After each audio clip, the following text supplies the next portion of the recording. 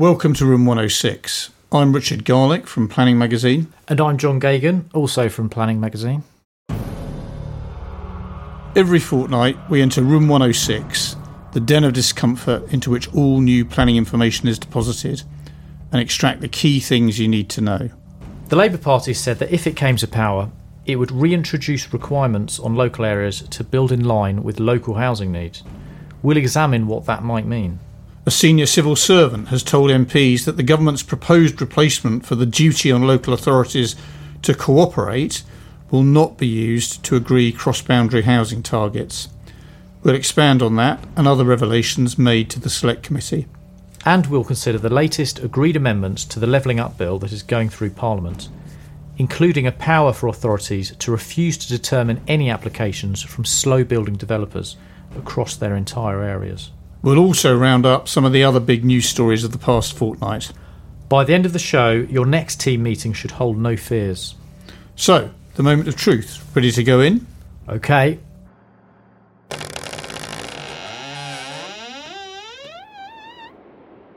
Well, here we are again in Room 106, looking particularly stuffed this week with local authority election leaflets. Yes, plenty of planning promises on those. But it's nice to see a familiar face. It's our online editor, Toby Porter. Hello, Toby. Hiya. Hi, Toby. You've been looking at some of the things the Labour Party's been saying about planning. What's Labour saying that it's going to do on planning? The Labour Party has said it would reintroduce the requirement for councils to meet their local housing need when planning for new homes and reverse the government's recent controversial national policy changes as part of a series of what it calls robust reforms to the planning system to boost housing delivery. OK, interesting. And when they say reverse these changes, these, of course, are the proposed changes in the NPPF, I presume, which have not yet been implemented. What else have they said? Well, they've talked about giving first-time buyers first dibs on new houses in their area. A report in The Guardian says they would introduce a rule making developments available for purchase to first-time buyers only for a fixed period. That time period to be agreed by local councils with developers. They've also, according to the Financial Times, Labour government would increase the stamp duty paid by foreign buyers of UK property, while also restricting the sale of new build properties to overseas investors under plans being drawn up for the party's general election manifesto. OK, Labour themselves have said they're going to stop foreign buyers buying up swathes of new housing developments, but the extra detail seems to have come from briefings to some of these newspapers. Exactly. OK, and what else? It's also talked about changing the rules to stop speculators reaping windfall profits from the sale of land. And that comes from Labour itself, does it? That comes from a statement saying we would change the rules to stop the speculators reaping windfall profits from the sale of land. There's another measure, strengthening development corporations to push power out to communities, allowing local leaders to have more sway over housing and infrastructure in their local areas. And again, that's another Labour Party commitment, is it? The statement says Labour has committed to pushing power out to communities, enabling local authorities to regain control. Okay, interesting. I wonder what they mean by that, because some people don't traditionally associate having a development and corporation in charge of planning in an area as giving more power to the local community. They see it as taking it away from local authorities. But I guess this might be one of these new ideas of these sort of locally led development corporations, and maybe the idea behind it is that they can seize more of the value generated by a grant of planning permission and reinvest that in local infrastructure or affordable housing or whatever. I think that the thing that seems to have caught people's attention is the first of those commitments, which is what they're saying about reintroducing requirements on local areas to build in line with local need. So what are these requirements on local authorities to build in line with local need that Starmer is talking about restoring? Well, as readers of planning will know, the draft NPPF revisions from early December weaken the link between the standard method produced local housing need number and the official housing requirement that ultimately ends up in a local plan. And in its party statement, Starmer said Labour would reverse what he described as the Prime Minister's weak, reckless, short-sighted planning changes and enforce requirements on local areas to build in line with local need. His quote in the statement is, "My Labour Party won't be shy about taking on speculators and NIMBYism in the name of the next generation of homeowners." Okay, but nothing more specific about. They've made a few sort of pledges about reintroducing requirements on local areas to build in line with local need, but they're not absolutely precise about exactly what they're going to reintroduce. There's a bit of wiggle room there. Yes.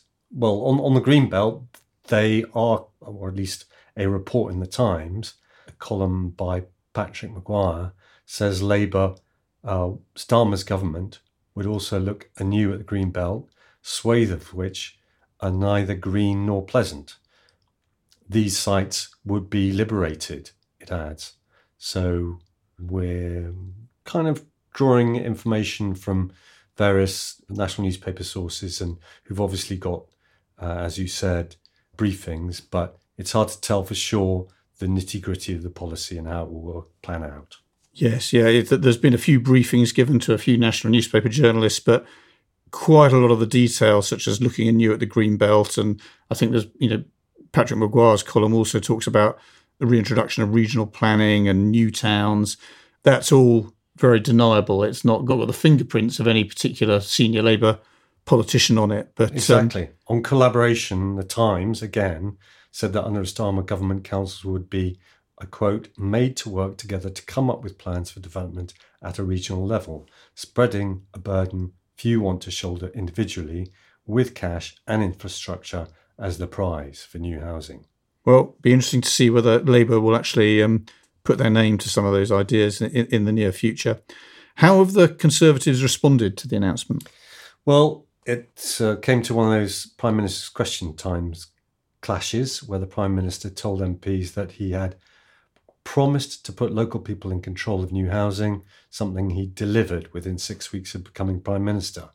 And he, aiming his comments at Starmer, he said, "The right honourable and learned gentleman wants to impose top-down housing targets, concrete over the Green Belt, and ride roughshod over local communities." Previously, he's on record as saying that local people and communities should have more power and more control. Now he's U-turned, just another in a long list of broken promises, Sunak added.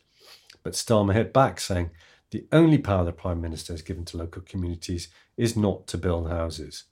We know why he will not change course. He admitted it last month. His councillors simply do not want to build the houses that local people need, so he's given them a way out." Okay, well, so the usual PMQs knock about, and Rishi Sunak reading from the well-worn script that any opponent that is saying that housing needs to be met is aiming to concrete over the countryside.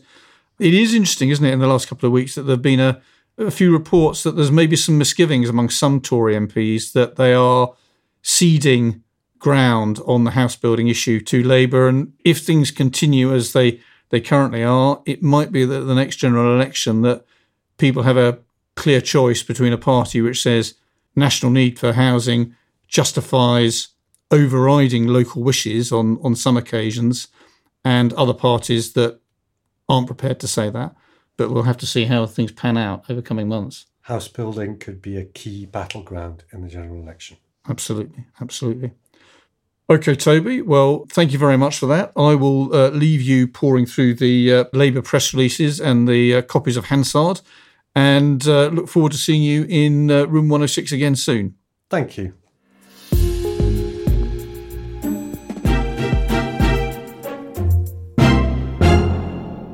Well, John, if I can turn to you now.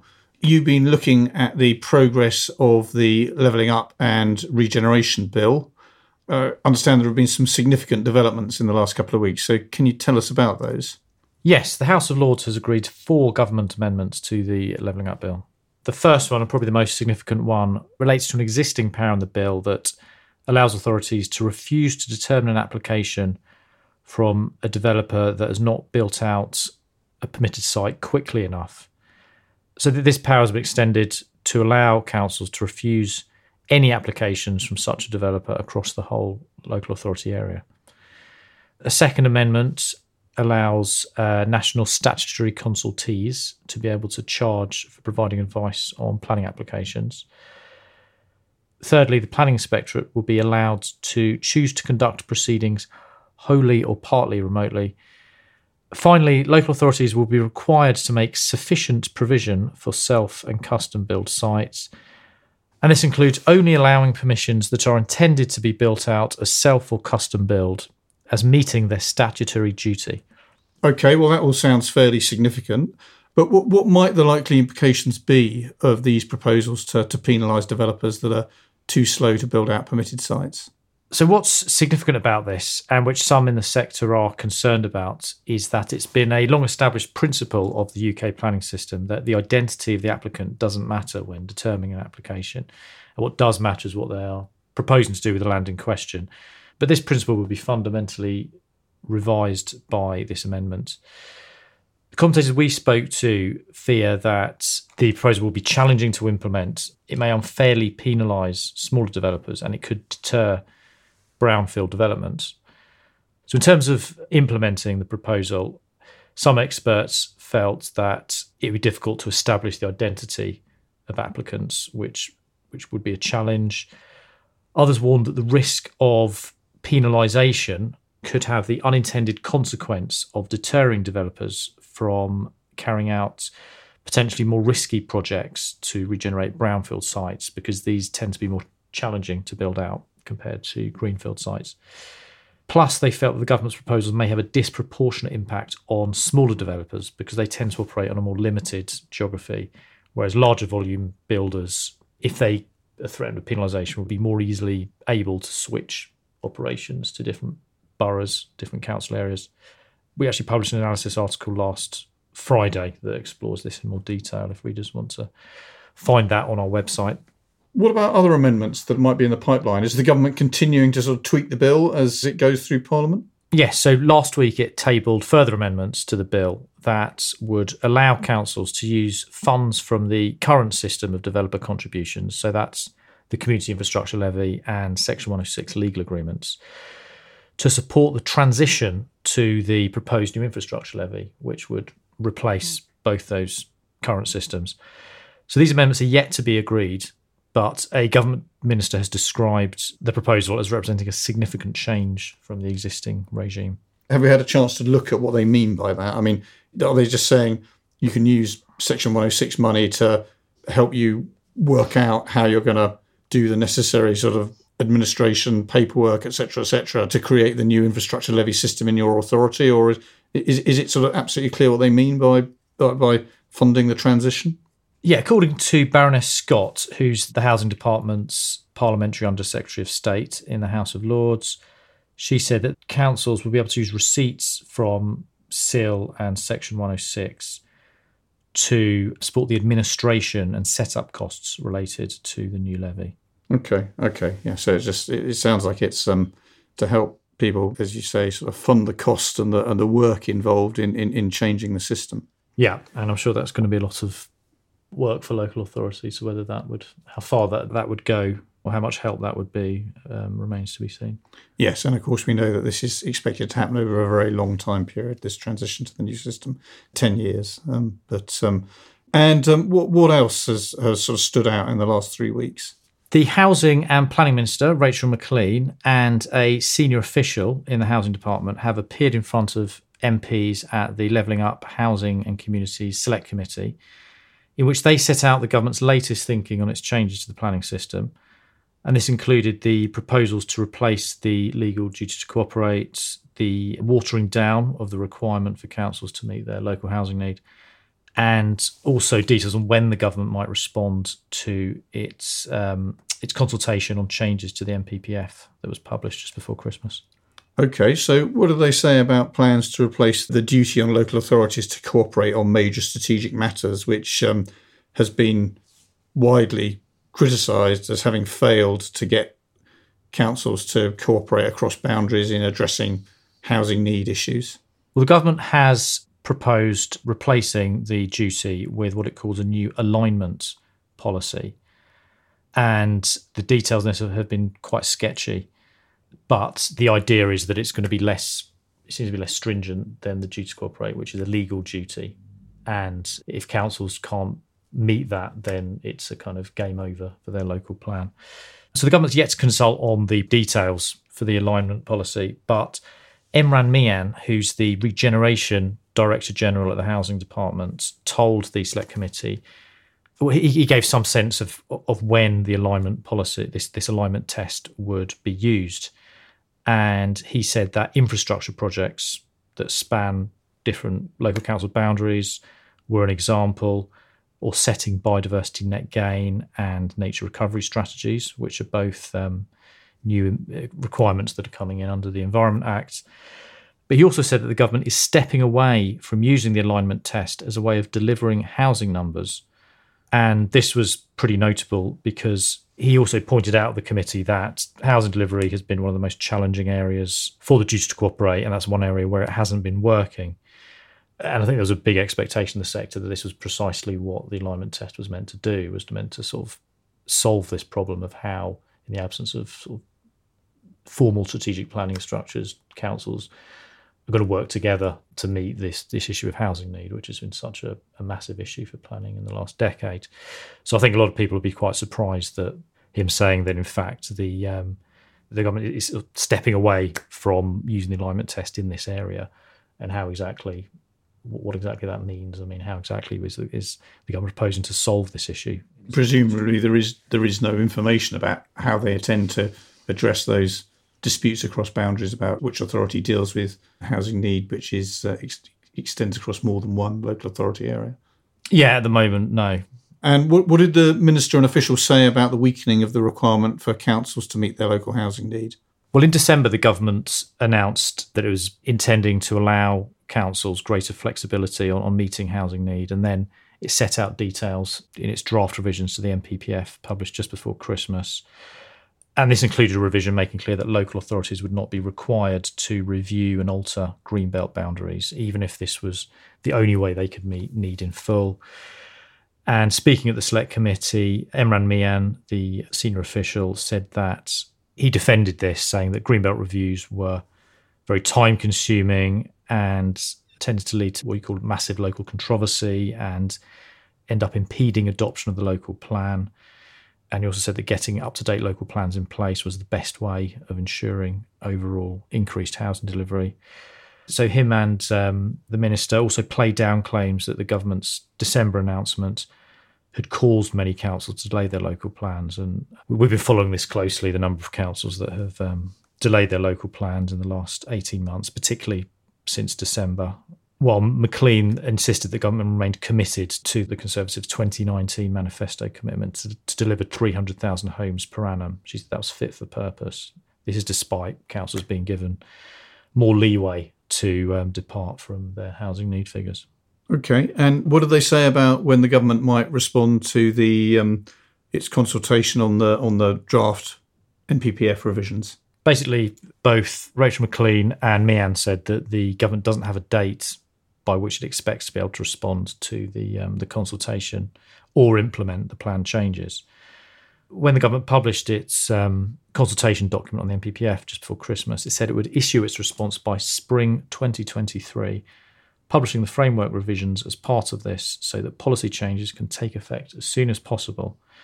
But then Mian told MPs that the government did not have a date by which we will publish our response to the consultation. He said the government wants to work through responses carefully, and there are a lot of issues to cover as part of that. He said they're trying to do that as quickly as possible. McLean was also asked if there was a time frame for the implementation of any final changes to both the NPPF or the Levelling Up and Regeneration Bill, which, as we've spoken about earlier, it's currently at committee stage in the House of Lords, but she wasn't able to specify a time frame for that. Okay, it wasn't so long ago that they were saying spring 23, which, although not a very precise time frame, is at least suggested that we should have a resolution on both of those by the middle of June, but whether or not that's the case now remains to be seen. Okay, and what about other key news stories that people should be aware of from the last 3 weeks? Well, firstly, we had the local elections last week, where planning and development issues seem to have played a significant role in the results in many places. We've highlighted 5 such councils where the Conservatives lost control, 4 in Berkshire, Hertfordshire and Kent, where commentators suggested that opposition to high housing growth was central, but also one in Gloucestershire where the Conservatives appear to have fallen victim to pro-development sentiment. Oh, really interesting to see that happening. But yeah, also it will be interesting to see whether the evidence from the elections that anti-development feeling is as potent as ever at the ballot box, whether that makes Labour nervous about sticking to its new commitments that we've been discussing elsewhere to require councils to meet housing need. Okay, and anything else? Yes. Berkeley Homes, one of the country's biggest house builders, has announced that it wants to take the Housing Secretary, Michael Gove, to court, seeking a judicial review over what it calls his irrational decision to block its plans for a 165-home scheme, which was partly on the grounds of what the minister described as its generic and suburban design. In other news, the government has published a consultation which reveals that proposals to cap the amounts that landowners receive when their property is compulsorily purchased will be restricted to certain developments that can demonstrate a high public benefit, such as affordable housing and health and educational facilities. Okay. And finally, the Prime Minister Rishi Sunak has accused a Liberal Democrat-run council, Hinckley and Bosworth in Leicestershire, that postponed the submission of its draft local plan for examination, and in doing so cited government planning changes as a reason. He accused it of failing in its duty towards its communities. Okay, interesting. And anything from the more left field end of the spectrum? Yes, one of our most read stories from the past 3 weeks is a report on the ending of an agreement between two neighbouring authorities, Peterborough City Council and Fenland Borough Council, to share a range of planning services. And this is after a planning director in one of the councils said that the agreement had resulted in them having no staff to do our own local plans. And a councillor in the other authority described the move as a bombshell. Okay. I think we've covered one or two stories like this over the years, haven't we, of councils providing services to other councils, almost acting as consultants in return for a fee. And interesting that one such council has found itself in a position where doing that has made it hard for it to deliver its own planning service. Yes, actually the agreement in question here with Peterborough and neighbouring Fenland was actually one that we sort of looked at as a case study a few years ago as a kind of exemplar of shared services. So. Oh, right. That's really interesting. Okay, well, thanks very much, John. Of course, listeners can read more on all of these stories at planningresource.co.uk. But I think our work is done. Let's get out before there are any more announcements or decisions.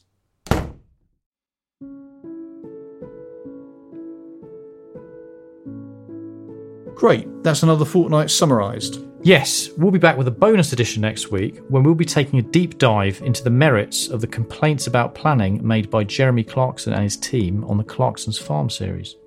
In the meantime, don't forget to subscribe wherever you normally get your podcasts. And to get a daily bulletin of planning news, plus weekly analysis and specialist bulletins, subscribe at planningresource.co.uk. Look out for the Net Zero Connect conference, which is to be held on the 21st of June in Birmingham, and in which planning is a partner. And our thanks to producers Hannah Holt from Haymarket Business Media and Daisy Chaku from Rethink. And thanks for listening. Goodbye.